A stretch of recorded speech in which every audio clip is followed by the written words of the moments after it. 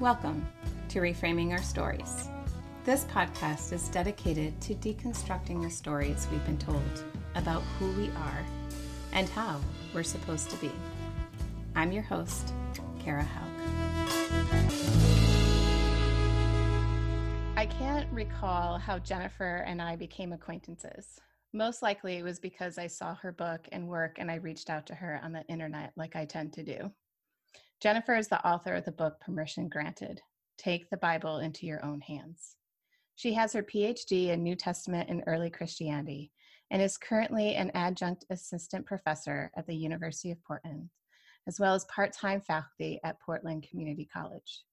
The moment I started talking with Jennifer, I became fascinated by her knowledge. I immediately was intrigued, and she had me thinking all sorts of things. Her book and friendship have given me permission to start looking into what I know to be true for me and the relationship that I have with God. I'm so very glad we get to spend time together today so she can continually open my eyes, and I hope she will be able to open yours as well. Jennifer, thank you for being here today. Thank you so much, Kara, for inviting me to have a conversation. Yay! Yeah. I'm so glad. So I immediately when I saw your book was like, well, I need to reach out to this woman. I have this weird thing where I'm like, these people are cool. I'm going to send them an email. And I think that's what happened with us. Yes, I think it is actually, yeah. Sure. So thanks for returning my email. That's very kind. Yeah. But I know I became extraordinarily interested in sexuality when I went to seminary from my class that I had of, what was it? It was called, well, that doesn't matter. I forgot what it's called. It's been a day. But so because I got excited about it, and I know you went to seminary, when was it for you that you started to look at issues of sexuality within the Bible and just, ask those questions of, Yeah. This was actually the most thought-provoking question, in terms of how to gear up and prepare for our conversation today. I appreciated it. Because it had me kind of do a quick personal review of my own relationship to sex or, engagement with. And, and it's interesting because it was in seminary that I first started taking a more complex, perspective on sex or sexuality. But, and I think I'll throw out there just a couple things. I have a very deeply ingrained image of one moment with a boyfriend, right? Mm-hmm. That was heavily laden with shame, more for him, right? And it was all around arousal and the shame for him in that. Interesting. And really the confusion that was for me. And that was because we were in that space of you wait to have sex. You wait till you're married to have sex. And so that was my pre-seminary days, my very conservative evangelical days, right?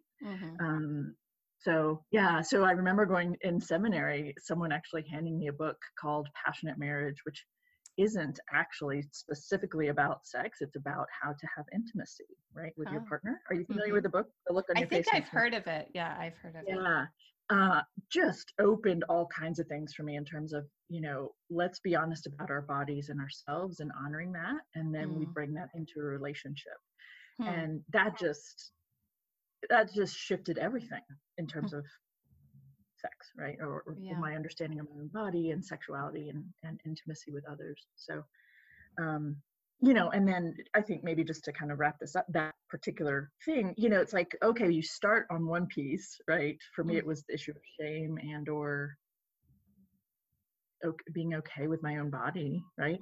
And then, oh my gosh, there are all these other pieces to the conversation, right? Then you start looking at, well, why did I have a negative, why would I think that anything about sex is shameful at all. Like, where does that come from? And right. does that come from anything in my scriptures, right? Or is that from what people said? And then that's connected to our body imagery issues. And why is there anything in scripture that says anything negative about our bodies? Like, what is that all about? And then you go into the, and it just, all these pieces are connected, and then you come back around as you're shaking your head here, Kara, as I'm I know, talking, right? like, yes. You're totally tracking, right? Say more. Yeah.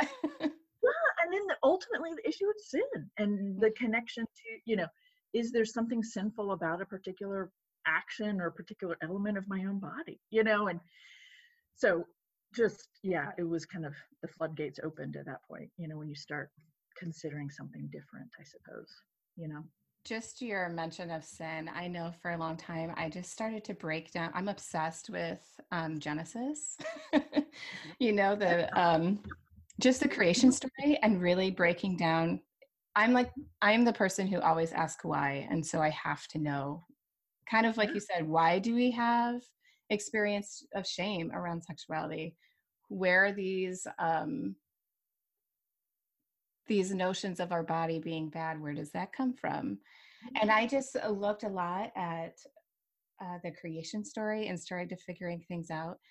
And at one point, and my thoughts constantly change, right? Because you're always processing and always learning. And for a while, I was wondering so I kind of want to know your thoughts because you're an expert and genius at this. I'm almost feeling like it's a separation of ourselves from our creator, where I wonder if we start seeing our bodies as separate from an entire whole. Does that make sense? It's like we separated our body from our spirit in that moment in the garden where we take a bite, that whole premise. And so I could be making that up, but I'm curious what your thoughts are on that. And I'm curious of where you actually think from your studies where we have developed the sense of negativity around our bodies. Okay. Yeah. I know. Let me just throw that out. You do realize you just, I think the question is you just posed, right?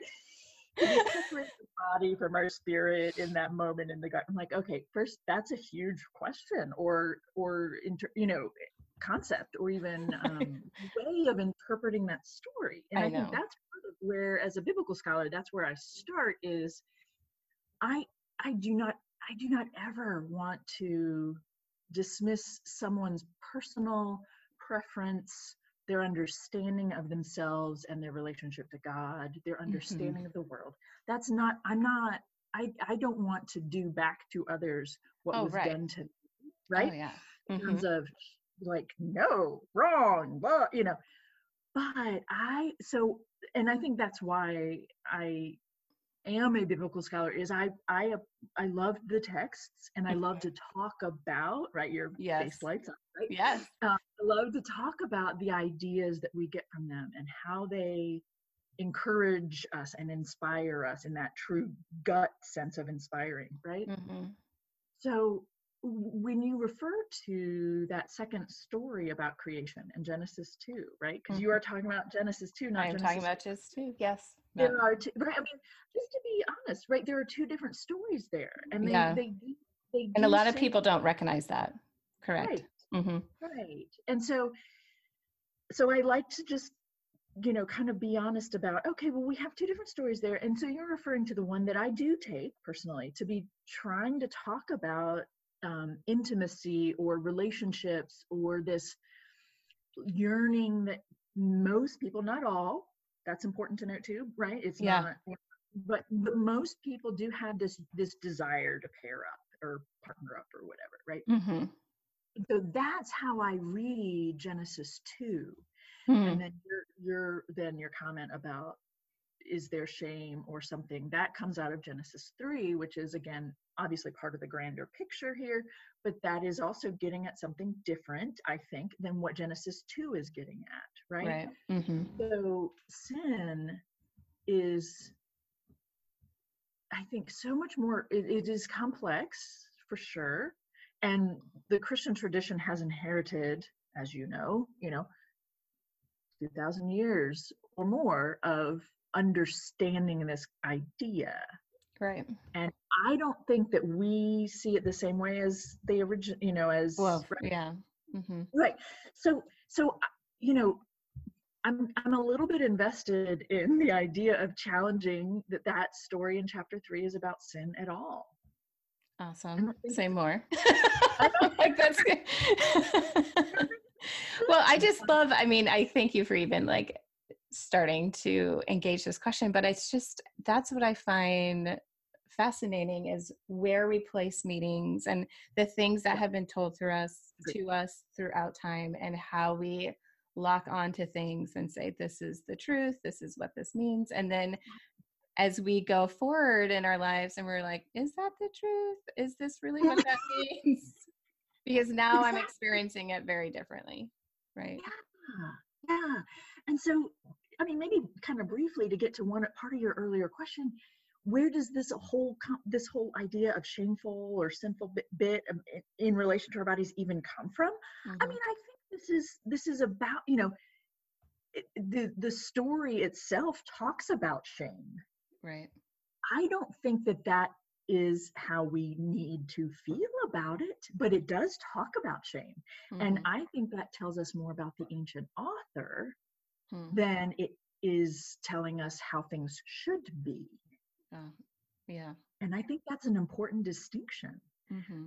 Right? We're prompted to call that shameful when we become aware of our vulnerabilities. Because I think that's what, if Genesis 3 is about anything, from my perspective, it's about our opening of our eyes, an awareness. Right. That does make us vulnerable, that it kind of stinks to have a conscience, because gosh, it'd be nice if I didn't at times, but I do. And so I lose sleep over being rude to someone, right? So I get really frustrated in these particular moments because someone writing that story associated shame or shamefulness with vulnerability.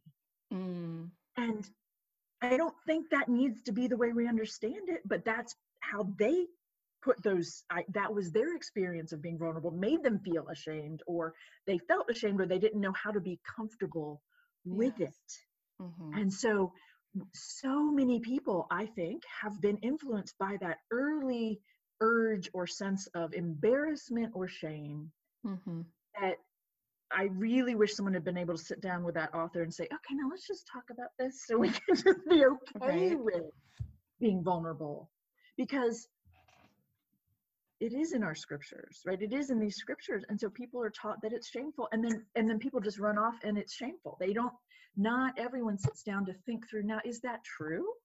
Mm-hmm. Is it true that being vulnerable is an embarrassing or shameful thing? Mm-hmm. Personally, me speaking, I don't think so. I understand why people think that, and why, and I've gone through a lot of therapy to work through that. Yeah, right. Right. When it's so hard, like in what I do, right, of teaching people, and I recognize it within myself. I always tell people, though I'm teaching this stuff, don't think that I'm awesome at it, right? It's like I am daily working on everything that I'm learning. But the sense of vulnerability, like that's what I really feel we strive for, to get into the depth of relationships that we want and need to have. And it's this battle of, we want to be vulnerable, we crave intimacy, but we're terrified of both of them. Yeah. Yeah. So it's like, how do we move forward with that? Yeah. So, there's this part of me that really wants to stick with this story with you right now, Kara, right? Because it is having, what is that story talking about? That story is talking about, again, from my very biased perspective, I think that story in Genesis 3 is talking about a human thing, an awareness, a consciousness. The language itself talking about their eyes were opened. Mm-hmm. So many people just kind of read right past it and get to the end and focus on the end of the chapter instead of just kind of sitting with what's the language of the story telling us that the people were wrestling with, where the people wanted a story or a backstory for. That, I think, is is where I like to sit with students, right? Yeah. And in my book, like in the work that I produce, I try to invite people to just sit with the story instead of jumping to what you've always been told that it says. So how, like your book, you know, Permission Granted, I have just probably the entire thing underlined. You know, you just are constantly doing this. So you challenge people, and you know, a lot of times I think growing up in the Christian environment and depending on which Christian denomination you were a part of, you're taught to believe something. I've been able to at least, you know, been able to question and be able to dig deeper and say like no to this, no to that, and then be like, okay, this is how it works for me. But sometimes a lot of people weren't given that freedom to do that without experiencing all that shame. And so I'm wondering, with your book, you're giving people obviously permission to go in that, but have you experienced people in response to your book getting unnerved or frazzled? You know, what are some of the reactions you've had from it? Yeah. No, I think there's been the whole spectrum of reactions, right? Sure. There, you could just go on Amazon and there are a handful of reviews that are like, this is awful, right? And it just, they take me to task on all these things, which they're essentially delineating the things that my book challenges that they don't want to let go of. And right. I get that, right? Mm-hmm. And then there are, but the interactions or the responses that are really typical are also quite similar to what I experience with students in classrooms. So I hope you don't mind. I'm going to think about it because those are people I'm actually interacting with, but there's a very typical cycle, right, that students will go through who have come from a Christian background, regardless of the denomination. This Bible kind of stands in for something for them, right? Mm-hmm. It's this item, this sacred collection for sure, but it's the thing that they kind of can tangibly put their trust in God in, right? Mm-hmm. It stands for that. So yeah, I raise questions. I say you can question it, and it feels like the whole slippery slope thing is opened wide, mm-hmm. and they don't know how far they can go in asking questions about this thing that has been central to guiding them, right?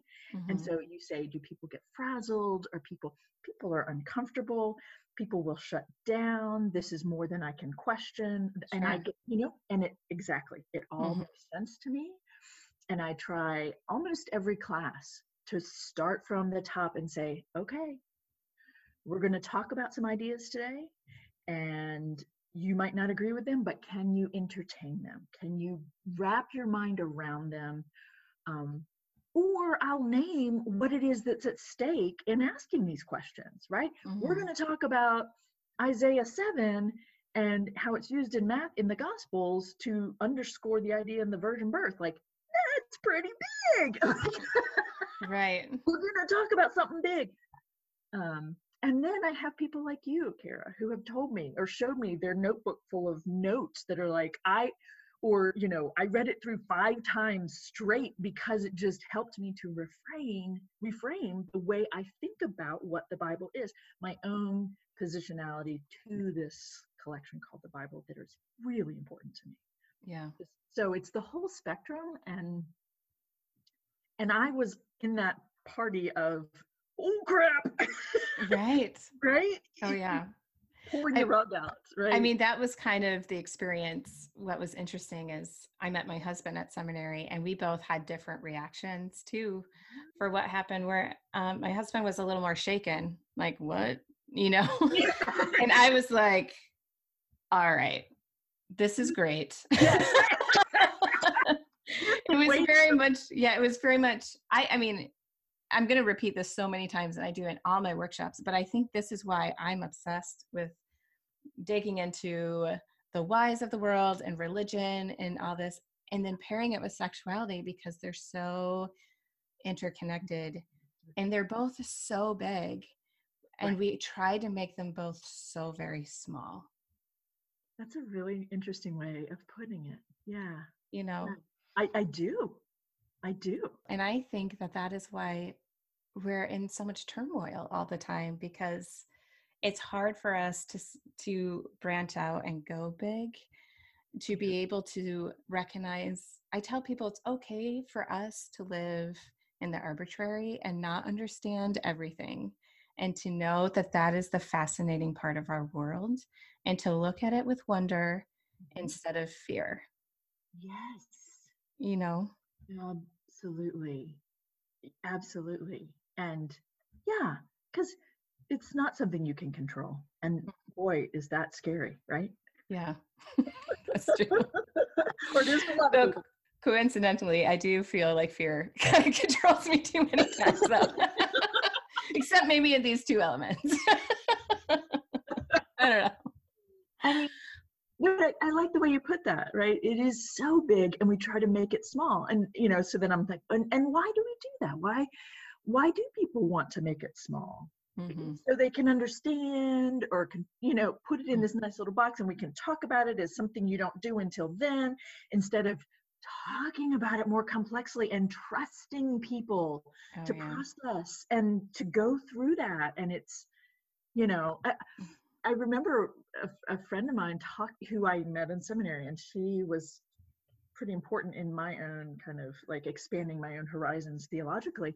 And I remember when she made a comment about her boys hitting puberty and being really scared about talking about sex. And I thought, you? Like what? When it becomes very real, and the very real people that she, helps bring into the world and she loves, and it's complex, and oh boy, and she just wanted to protect him from it. And this woman who's incredibly liberated, because it's real humans. Yeah. It is complex and scary, and there might make some what people call mistakes, and that's okay. Oh yeah. And it's fascinating in terms of sin too. I feel like we put sexual sin, I feel like there's a hierarchy. Yes. Agreed. And our culture, the American culture for sure, is obsessed with sex. There's this great quote called, it's out of the book from it's Al Vernacchio. He's a sex educator, wrote For Goodness Sex. And in that book, it says, we are sexually obsessed to the point that we're sexually repressed. Yes. Or switch that. Maybe it was switched. We're sexually repressed to the point that we're sexually obsessed. Yes, because we don't, right. We haven't been given healthy ways of talking about it, thinking about it. I absolutely agree with that. Right. Right? I mean, you become obsessed with something that you haven't been given a healthy or free access to, right? To be able to work with it, I think, right? Yeah. And what's fascinating to me is like the more you study sex, for me, and the more you integrate it with God, it's just, one, so much more about how we function. And there's just so many worlds to discover. And I think God has become, if I can use this phrase, more delicious to me. Yes, of course. In studying sex, do you feel the same? Like the more you have dived into the scriptures well more than I have. And so what kind of things have you discovered, I think, about God in this path of studying different sexuality issues within the Bible, and how we've come to frame them and how you've been able to reframe them for yourself? Yeah, that, it's a troubling question to me, because thinking about my response to that question is really kind of, it makes me deeply sad, because I just don't think we have very much in the Bible to give us a healthy example.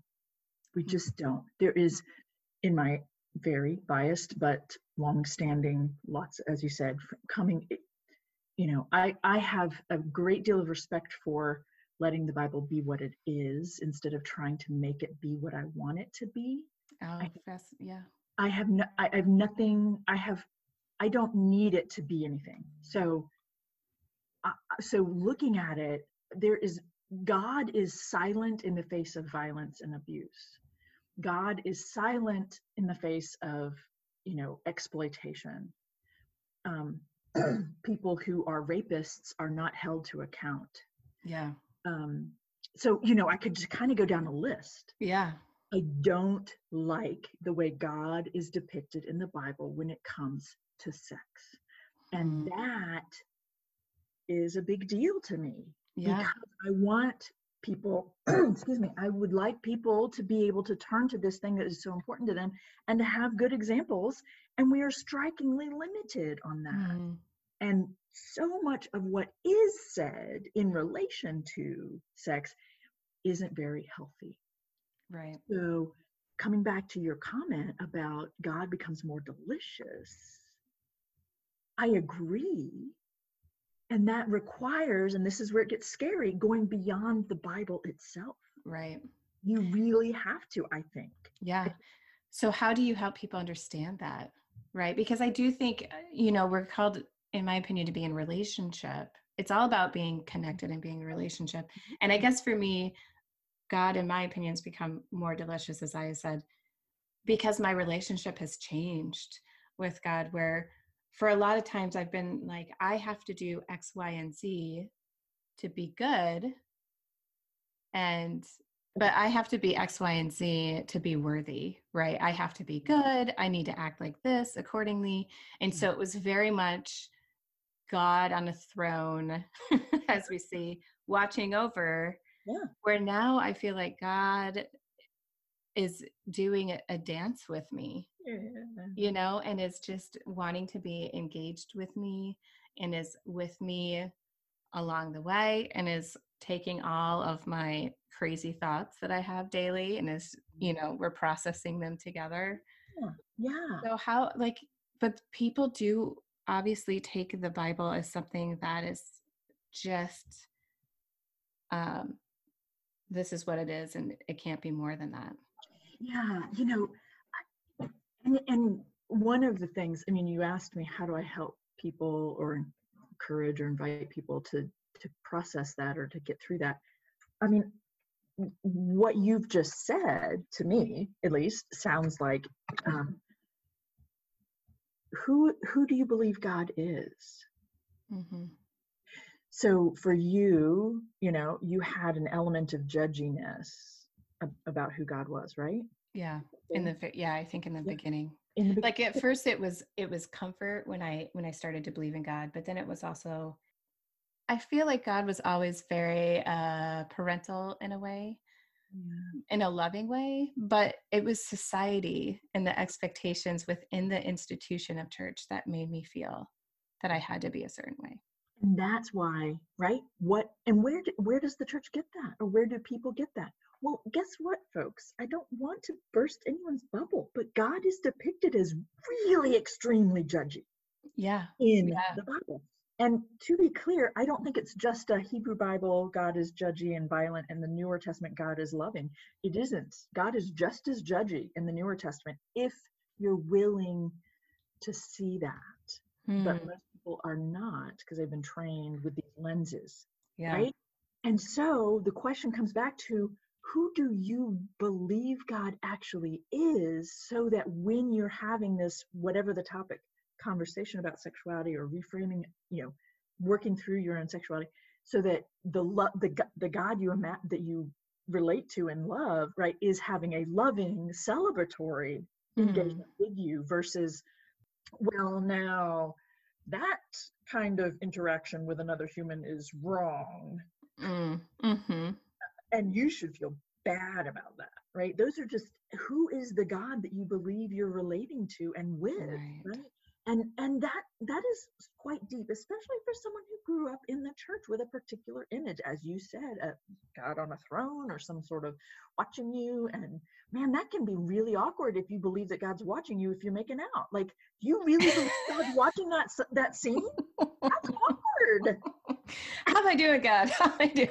Right? You know what I mean? Like, that's awkward. And yet that is truly what is running through lots of kids' minds, right?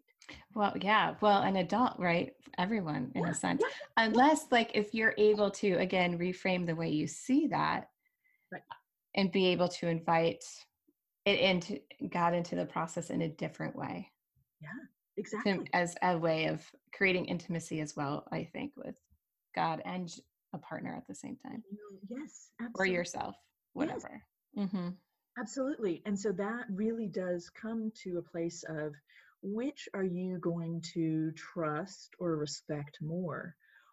The depiction of God in these texts, in these scriptures, or what you know and believe to be true about God, which is loving, nurturing, supportive, life-giving, right? And so, I'm just at the point in an online, online courses at the community college of, we're talking about the prophets, and the depiction of God there is incredibly judgy and violent. And so many of them can just say, well, that's okay because God told them and warned them and all this. I'm like, yeah, let me invite you to reconsider that one. Yeah, right. Let's take that a little bit more seriously, what you have just internalized or are working really hard to be okay with. You're finding a way for the God of the universe for it to be legit, for the God of the universe to be willing to smack down in serious ways. Like, so, you asked me that question. It's a lot of work. It's a lot of work to undo what you've been taught and what you've found ways. You've found ways in your mind, your heart, your being to accommodate this kind of a depiction of God. And so freeing is the word that comes to mind, right? To find a different image of who or what God is for you. Right. And I believe that has to, in my opinion, happen through relationship, right? Absolutely.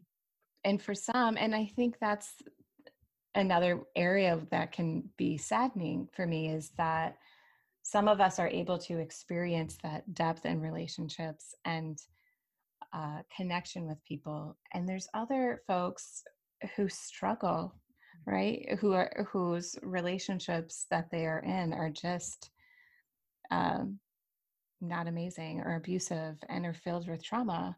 And so it's interesting then how our stories develop of how God is, and how we relate that to the stories that we read in the Bible and all of that. Absolutely. I mean, I'm not kidding, Kara. I just typed yesterday 10 times to 10 different students, hey, what if a human being behaved this way, how would we characterize that person?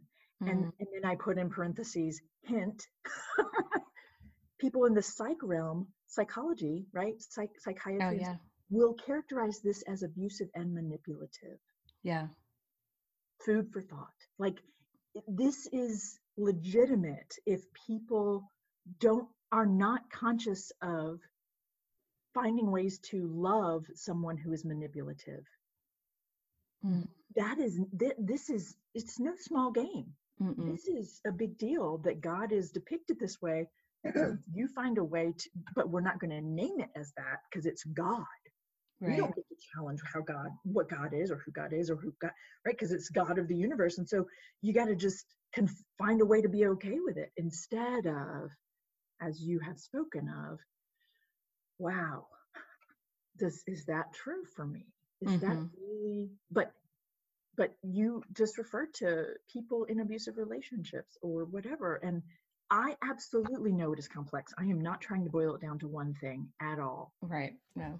But wow, that billions of people have done the mental gymnastics to relate to a God they believe might act this way, ask them to act this way, right?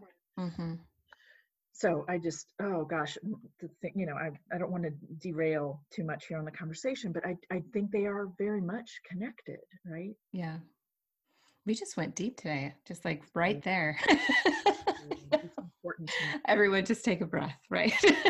Yeah, I'm sorry, because I go. No, don't apologize. I went there. I was the one who's like, so let me just go to the of the world. But see, like I wrote my dissertation on a passage in First Peter that models advising women to stay in abusive relationships. So it's not, it's through and through for me, right? It's cover to cover. We have examples or moments of this issue. And so it's, it's important to me to be able to go. So one of the things that you are working on is a series of videos that you're doing. That's exciting. And you're talking about marriage in the Bible. And for me, that too, looking at marriage and understanding the essence of virginity has completely changed for me. In the essence of looking for me at the way I grew up being obsessed. Well, feeling for one that, again, my value would be when I became a wife, that my sense of value was wrapped up in a man. And if I became a mom or not. And to see the way that from a young age, we are given this verbiage or fairy tale to the girls right away of being a princess and the prince comes to save you. In my college dorm, all of us would gather together and watch The Wedding Story, to be quickly then followed by The Baby Story. And we had our popcorn and we're like, oh my gosh. It's really sad. But that's what we did. And I just remember fantasizing by the age 5 what my wedding was going to be like. Oh my gosh, really? Oh, I was there. At age 5, I was like, the boys who I liked the most growing up, my name would be Kara, their last name, followed up, practicing, figuring it out. But I know that a lot of girls do. It's just like, I could have spent my time doing many other things, which makes me sad. But so many of us think about that. And if you look at the wedding industry, it's $1 billion industry. We play off of the, you are beautiful for an entire day. Yeah. Look at you, sparkly dress, walking down the aisle. Right. So speak to us about this work that you're doing and marriage on the Bible, because I find it fascinating. Thank you. Well, first of all, I was going to say, I did want to tell you that having this conversation with you was actually a big piece of me working really hard over the weekend to make all of the videos available. So they're now to rent or to purchase online. And I did want to share with you 1 or 2 of those videos because we had this conversation about virginity, right? Yes. Last fall when we spoke. So, wow, speak to you about marriage and the Bible. And, gosh, I think biblical storyline undergirds, supports that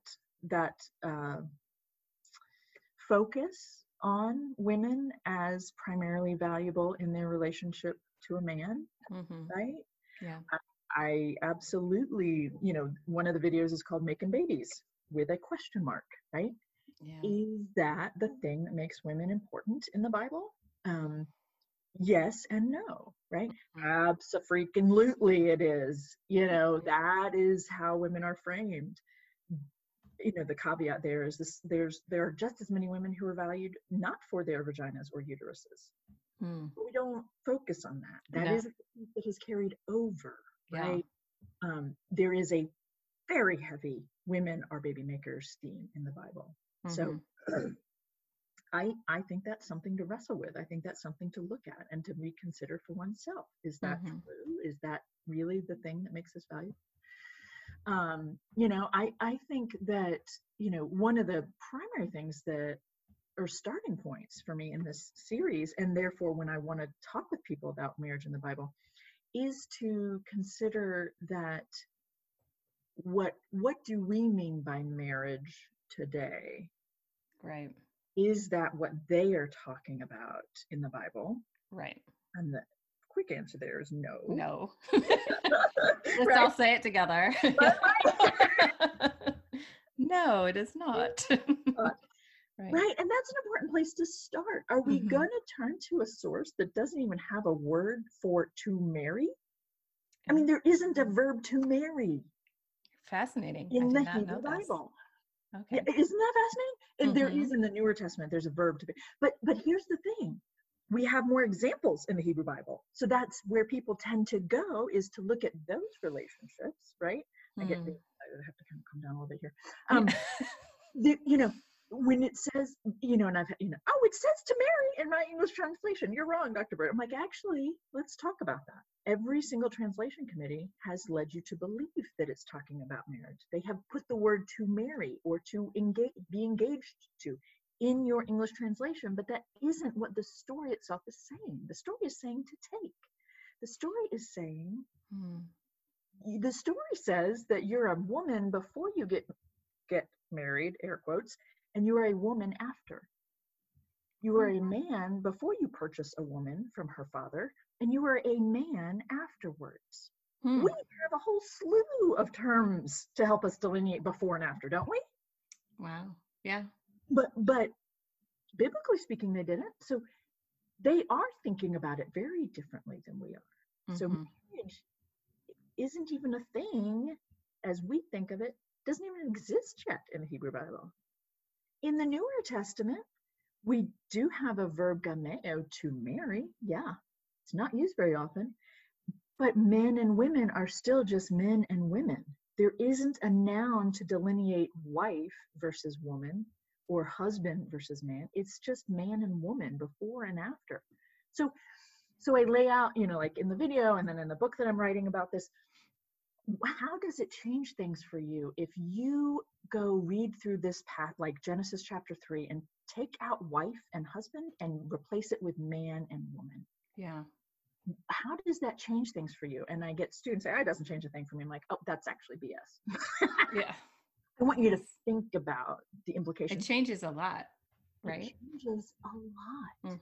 There's a reason that translation committees have made the choice to call that first woman, that second human who's created in Genesis 2, right? In Genesis 2:23, therefore we shall call this one woman, for out of the side of, you know, for out of man she was taken. And the very next verse, every single English translation implies marriage. Yeah. A man will leave his parents and cling to his wife. Well, guess what, folks? The story itself is saying a man's going to leave his parents and join to his woman. That's what it says. It's his woman. Okay, sure. She's property. Yeah, let's set that aside because we get that. That's beginning to end. Okay. No, what it's being so if we remove the wife label and just say therefore a man's going to leave his parents and join to his woman and start his own family, that shifts what we think that story is talking about. And there's this concept of no sex before marriage it's not even physically possible according to the Hebrew Bible, because when a man goes out and purchases a woman, he has sex with her, and that's what marks her as his. Wow. Yeah. We're just not talking about the same thing here. Right. So back to your, talking about marriage in the Bible is, again, kind of deep, right? If we want to just be honest about it. And I do want people to be honest about it. Yeah. I think we associate the whole falling in love and yes, our two souls become one and stuff with the Bible. And a lot of that, right, is from the Victorian age. Totally. Exactly. Let's talk about love, right? Yeah. When scripturally speaking, when is love talked about? When do two souls become one? Two souls are only connected in one place. Jonathan's to David. The only time soul language comes up is when it talks about Jonathan's soul being bound to that of David's because he loved him as his own soul. Interesting. That is the only time. And love? Yes. Isaac loved Rebecca. Or no, Jacob loved Rachel. That's it. We don't know what Rachel thought or felt. We don't know what, this concept of love, the love chapter in the Newer Testament, 1 Corinthians 13. Yes. Yeah. I have issue with half of that. But but Paul was saying it to the community. He's couples. Yeah. There is here. I'm giving you all the like little juicy there is Jesus never talks about love and marriage. Paul doesn't talk about love and marriage. The Bible is talking about different things when it comes to this pairing up. The Bible is talking about it very differently. And I really want us to be honest about that so that we can acknowledge that and then move on into more healthy, loving, nurturing, open, into respectful intimacy, mutuality. Like there isn't a single couple in the Bible that's talked about as being entered into mutually by two equals, or that this connection is based on love. There isn't. There just isn't. Well, what about Song of Solomon? Well, none of those folks are married. I know, right? Okay, yes, which is great for people to know, right? Because that is the area where we have the most erotic language, I would say. Exactly. And those two are not married. Exactly. And it is beautiful and fun. Absolutely, Kara. This language is, it's trying to evoke something beautiful and passionate and loving, and they've known each other, and none of those couples are married. And yes, I agree with you. I think that's important. And then I also have to rain on your parade a little bit and highlight that even it is the most erotic language in the Bible, and it is all focused on the physical. Oh, yeah. Beautiful, my love. Yeah, that's interesting. And then it delineates her beautiful eyes and hair and cheeks and neck. And I think this is lovely, by the way. I'm not trying to be down on this at all. I think that's beautiful. But it's not ever saying, damn, woman, your thoughts make me, there's nothing about you being arousal invoking, right? Which is, there's more to us than just our physical. So with all of that, then how would you then take the ideas and the stories we have from the Bible to then make them into what we know today as being healthy and life-giving relationships? In terms of, we need that intimacy and the connection, but then there's also people who say, do we really, and in terms of sexual relationships, do we need to have that intimacy and connection, or are we putting too much moral ground around it? You know what I mean? Oh boy, Kara. Honestly, that's an important, essential question. And I just don't know, one of the questions you asked me ahead of time to kind of get my thoughts rolling, you ask, what kinds of things have I had to reframe myself as a result of my studies and research, and you also say, what's the main thing you want people to understand? And I, in every question you've posed here today, right, in every comment, I go back to, well, what is being said about this in the Bible? Let's look at that honestly and decide if that is still relevant. Does that lead to a loving, healthy, respectful relationship with myself, with someone else, with God? Yeah. And I'm trying really hard not to say negative things directly about the Bible in this conversation. But the problem is so much is not helpful. It is harmful. So back to that comment you made earlier about we're so repressed about sex that we're obsessed by it or with it. That's a part of, I think, what's going on here is that there isn't anything healthy. There is very little that's healthy in the Bible, so that we can't actually end up having a deep, engaged, interesting conversation about relationships and sex based on the Bible, because it's not there. So we have very confined definitions and boundaries and this and that. But then you want to actually say, so then is having casual sex with someone, is that okay or not?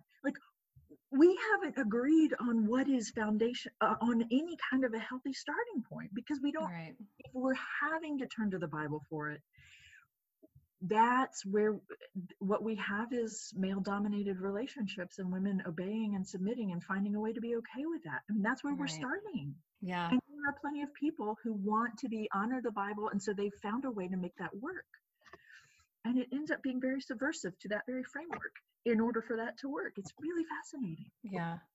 And it's so that's what's hard. It's so damaging, right? Because we do think, we read those relationships and we see that women were property, and is you're supposed to remain silent, and the women are supposed to take on these roles.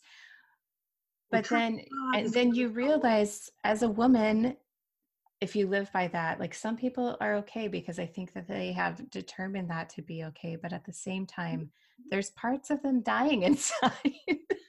You know, it's when you just take on, this is why a lot of sex educators, we talk about pleasure, because pleasure is a justice issue.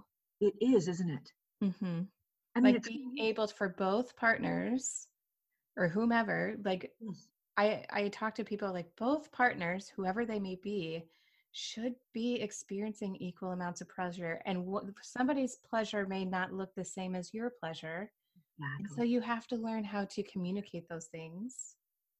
But where are we given those? Where are you given? Except for, so talk to me about this then. Okay. I tend to think that, and maybe I've made this up for myself, I get to say that, but I do believe, for me, the relationships I think that Jesus brought himself into show a sense of that, at least a sense of trying to find equality within a relationship. But maybe that's because I wanted that to be the case and made that up. So then speak to me about the way Jesus entered into relationships with people, those who, I think about being in the dinner together. I think about, the Last Supper or whatever, but also I think about him sitting with people who others rejected and things like that. So curious.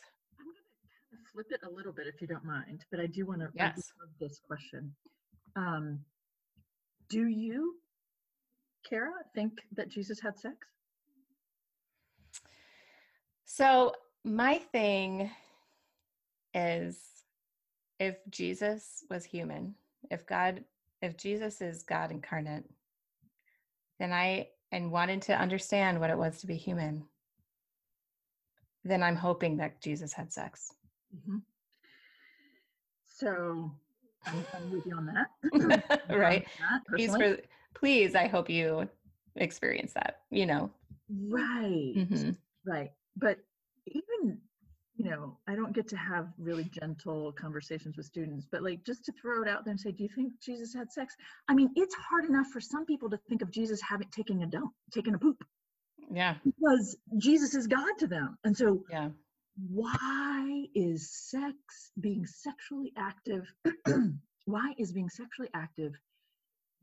absolutely why is that separated from God to begin with? Right? So I don't think it should be, I think. No. Right? Yeah, I don't think it should be. Right. But okay, so then you ask, about Jesus and relationships and intimacy. And what I think is interesting is that Jesus has pretty frigid relationships. At least that's how I read him. Yeah. I'm like, well, maybe I need to go back and look more closely. But and that's why I smiled when you said that I wanted to see there. I get that, and I respect that you want that, because that is how you see healthy relationships. Mm-hmm. And so, of course, you want Jesus to be endorsing healthy relationships. Yeah. But I don't think that he does much of that. Yeah. I don't think he's depicted doing much of that. Does he affirm women?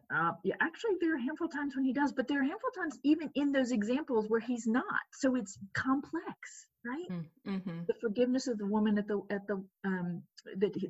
brought before him, who's, quote, caught in adultery, Well, goodness gracious, folks, let's unpack that story a little bit, right? How do you catch someone in the act of adultery at 8 o'clock in the morning? Like this is a complex scene. And they're using a woman to get at Jesus. Like, it's a very complex scene, and he does a very loving thing, but he doesn't ultimately do the most loving thing at the end, because he still ends up judging her. So where, the question I think becomes, where do you see him actually endorsing equality in relationships? Where do you see him doing that? And I'm not trying to give you homework. I just think. Well, you have, but that's fine. I'm going to go after this. And right? I mean. No, but it's good for us to read, I obviously went to seminary, but it's been a moment since I've really dove deep into the passages. And so it is something that I got to look back into and really dissect a bit. I mean, I hope you will. And I will, 100%. But I think that kind of reinforces the point that I want people to understand when you ask that question. I mean, like, what is it that you want? I want people to be really honest about what is going on in the Bible first. And let's just be really honest as much as we can be. And when you start to do that, you start to realize how much you've been told that it says something that it doesn't. Yeah. Or you really need it to say X, Y, and Z. And so that's what you see that it's saying in various parts. So I guess my question would be then, what does the Bible say about us? Well, there is that beautiful moment in the first chapter of Genesis that God creates humans, male and female, at the same time in God's image, right? Mm-hmm. In my opinion, that is also bound up with a very complex other set of ideas. So it's not so simple either. Yeah. Does God create us to dominate over the whole world? Well, gosh, that's a very human, idea, I think. We're the apex of creation. I've heard that said so many times. I'm like, I just don't agree or believe that. Anyway, who are we though as humans? Who are we? I mean, it's good. God saw that everything that was created is good.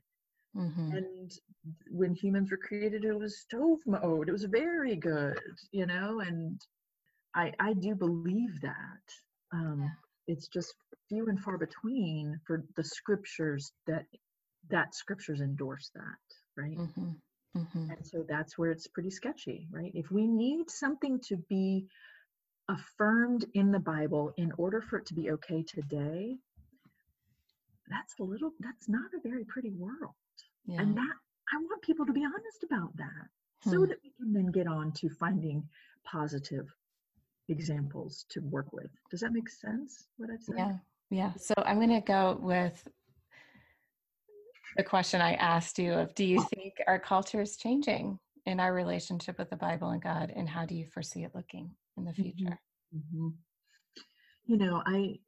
In general, I do think that, each generation that I've encountered, in my very limited time here on this planet, I do see each generation having a little bit more openness and a little bit more agency in how they engage the Bible and the concept of who God is or what God is. I mean, in general, I do think that's happening.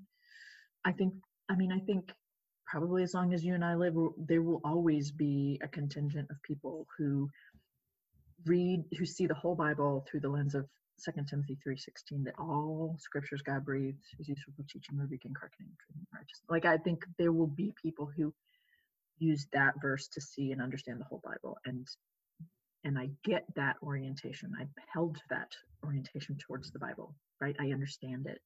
Mm-hmm. And that dismantling that perspective of what the Bible is what has brought me, was really scary, and as you and I have talked about, but ultimately incredibly freeing, and has made me a healthier human being.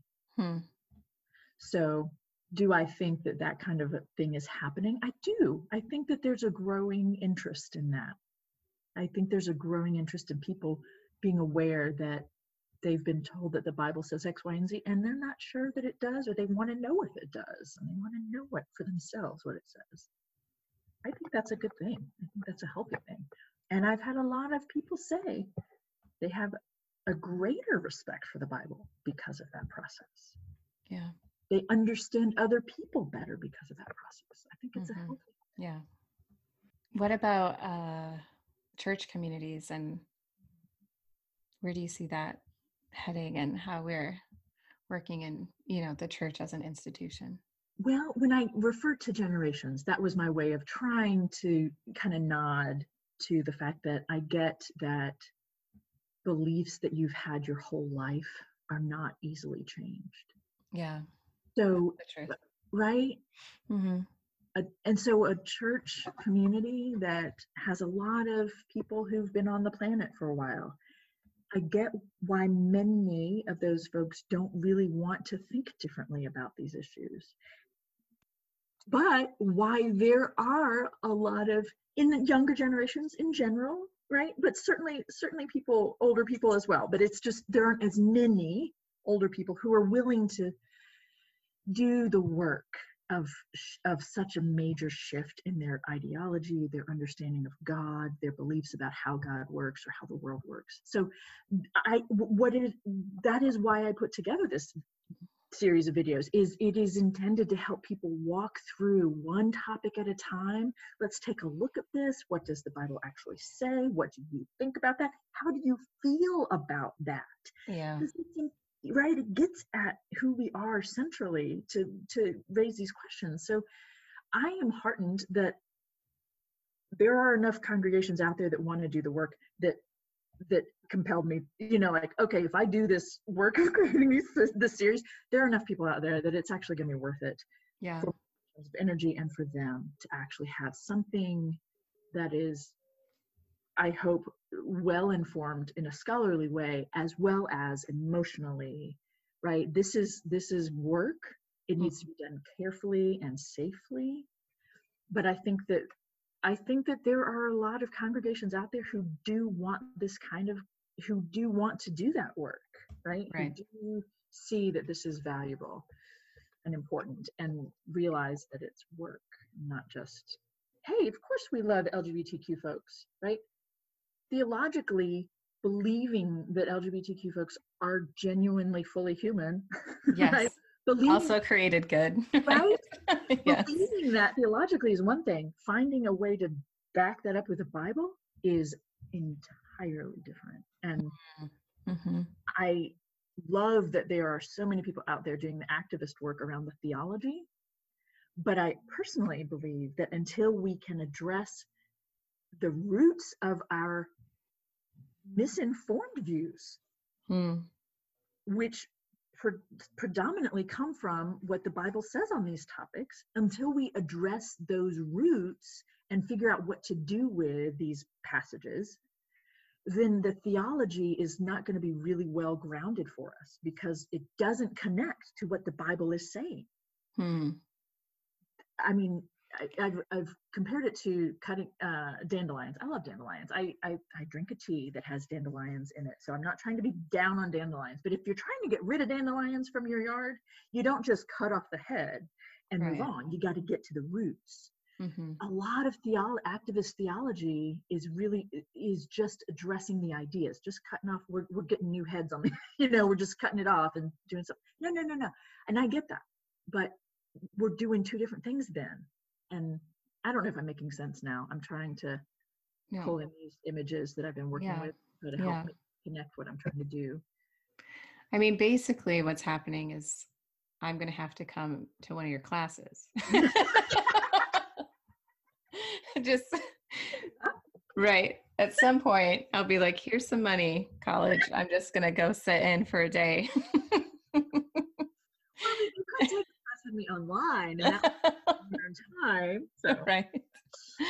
Just to take things deeper. So, I mean, we kind of just touched a lot on these really deep deep topics without really, I mean, we're not going to ever, I think, really fully grasp and understand it.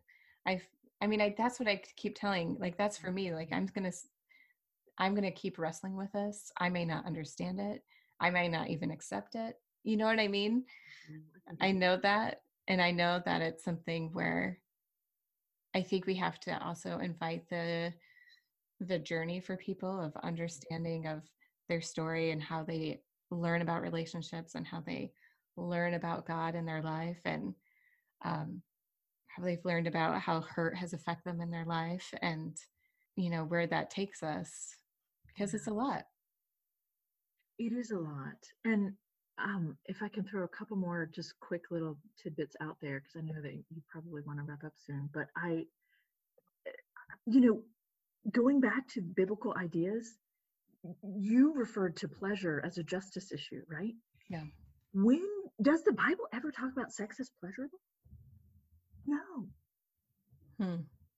And in fact, there's one moment where Sarah says, in my old age, am I to have pleasure? And I kind of play with that in one of the videos, because she's not actually referring to having an orgasm. She's referring to the social thing of the social respect of bringing a child into the world. So what is said about sex in the Bible is not very helpful. Sex is something men do to women in the Bible. That is what it is. So, Kara, there's a reason why you are so needed. Well, I was just going to say, I'm like, I mean, how many years has it been? And we're just, I mean, really, the science of sex is so, it is so young. Yeah. And the stuff that we are learning, I just took a 6-hour pelvic floor physical therapy class where we just, I mean, the amount of muscles, we have 28 muscles in our pelvis. Right. And for those of you who are listening, those muscles are sore, sex can hurt, and we don't understand a lot of this stuff. And I mean, that's why I'm saying, like, the more we're studying and the more we're allowing ourselves to be vulnerable and to get to know the human beings that we are and how we relate and how our bodies function together, I think that is what opens up to me, who I think God to be creative. Like, if I believe that God created this planet, that God has to be pretty darn creative, because there's a lot of weird things out there.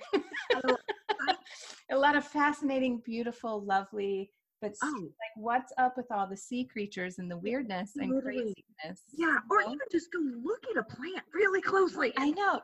Like, I mean, it's amazing. Yeah. And I think the more that we enter in and allow ourselves to go there with our bodies, and with our relationships, like, that's where we see the magic. Yes. Agreed. That's what I've been learning. I wonder if that's why God has been wanting all along. Totally. Like, unleash the magic that you guys hold that I created. Yes. Why is it taking you so long? Yes. That's where I'm at with all this. Absolutely. I'll be your biggest cheerleader, Yes. It's important. And there's a reason why we're lacking in it. Yeah, for sure. We're reading ancient texts on these ideas. I know. We're like, wait a minute, let's go back there. No, so tell us then, what more are you working on? Where can people find these videos and learn more about you and your book or books? You've had 2 books, right? I have. Okay. Yeah, so I do have a website if someone's interested in checking that out, and it's just my full name, so JenniferGraceBird.com, and there are links there that'll take you to the videos if you're interested. Yeah, what I'm working on now is actually a book form of the videos are a starting point, and they're meant to be conversation starters. And so I'm also then working on a little bit more academically engaged and kind of more complete kind of a conversation. The video series is called Marriage in the Bible, A Discussion Among Friends. It's meant to be that, right? It's let's talk about these topics. So anyway, that's what I'm working on. The next step for me is this book on Paul that will I've been trying to work on for 15 years. So reading Paul read this, so that's a whole different topic. But yeah, I am very hopeful to offer some helpful guidance for some people on this topic. Yeah. Very cool. Yeah. Well, thank you for talking with me and making my mind do somersaults some more. We need that. We need to be challenged. We need to look at things differently. So I think that's what you do. And I know as I read your book, I was like, what? And through more things. And I think it's good to say, I mean, and I want to say, be honest, I think there were some things I read and I was like, this is amazing. And some things where I'm like, I don't know where I'm at with that, and I think that's great. And I think people need to understand that that's part of the process, and like in your offerings for people to be able to wrestle with that. And I think you're able to do that. So thank you. So everyone go find her books and read her. Thanks so much, Kara. This has been a delightful conversation. Awesome.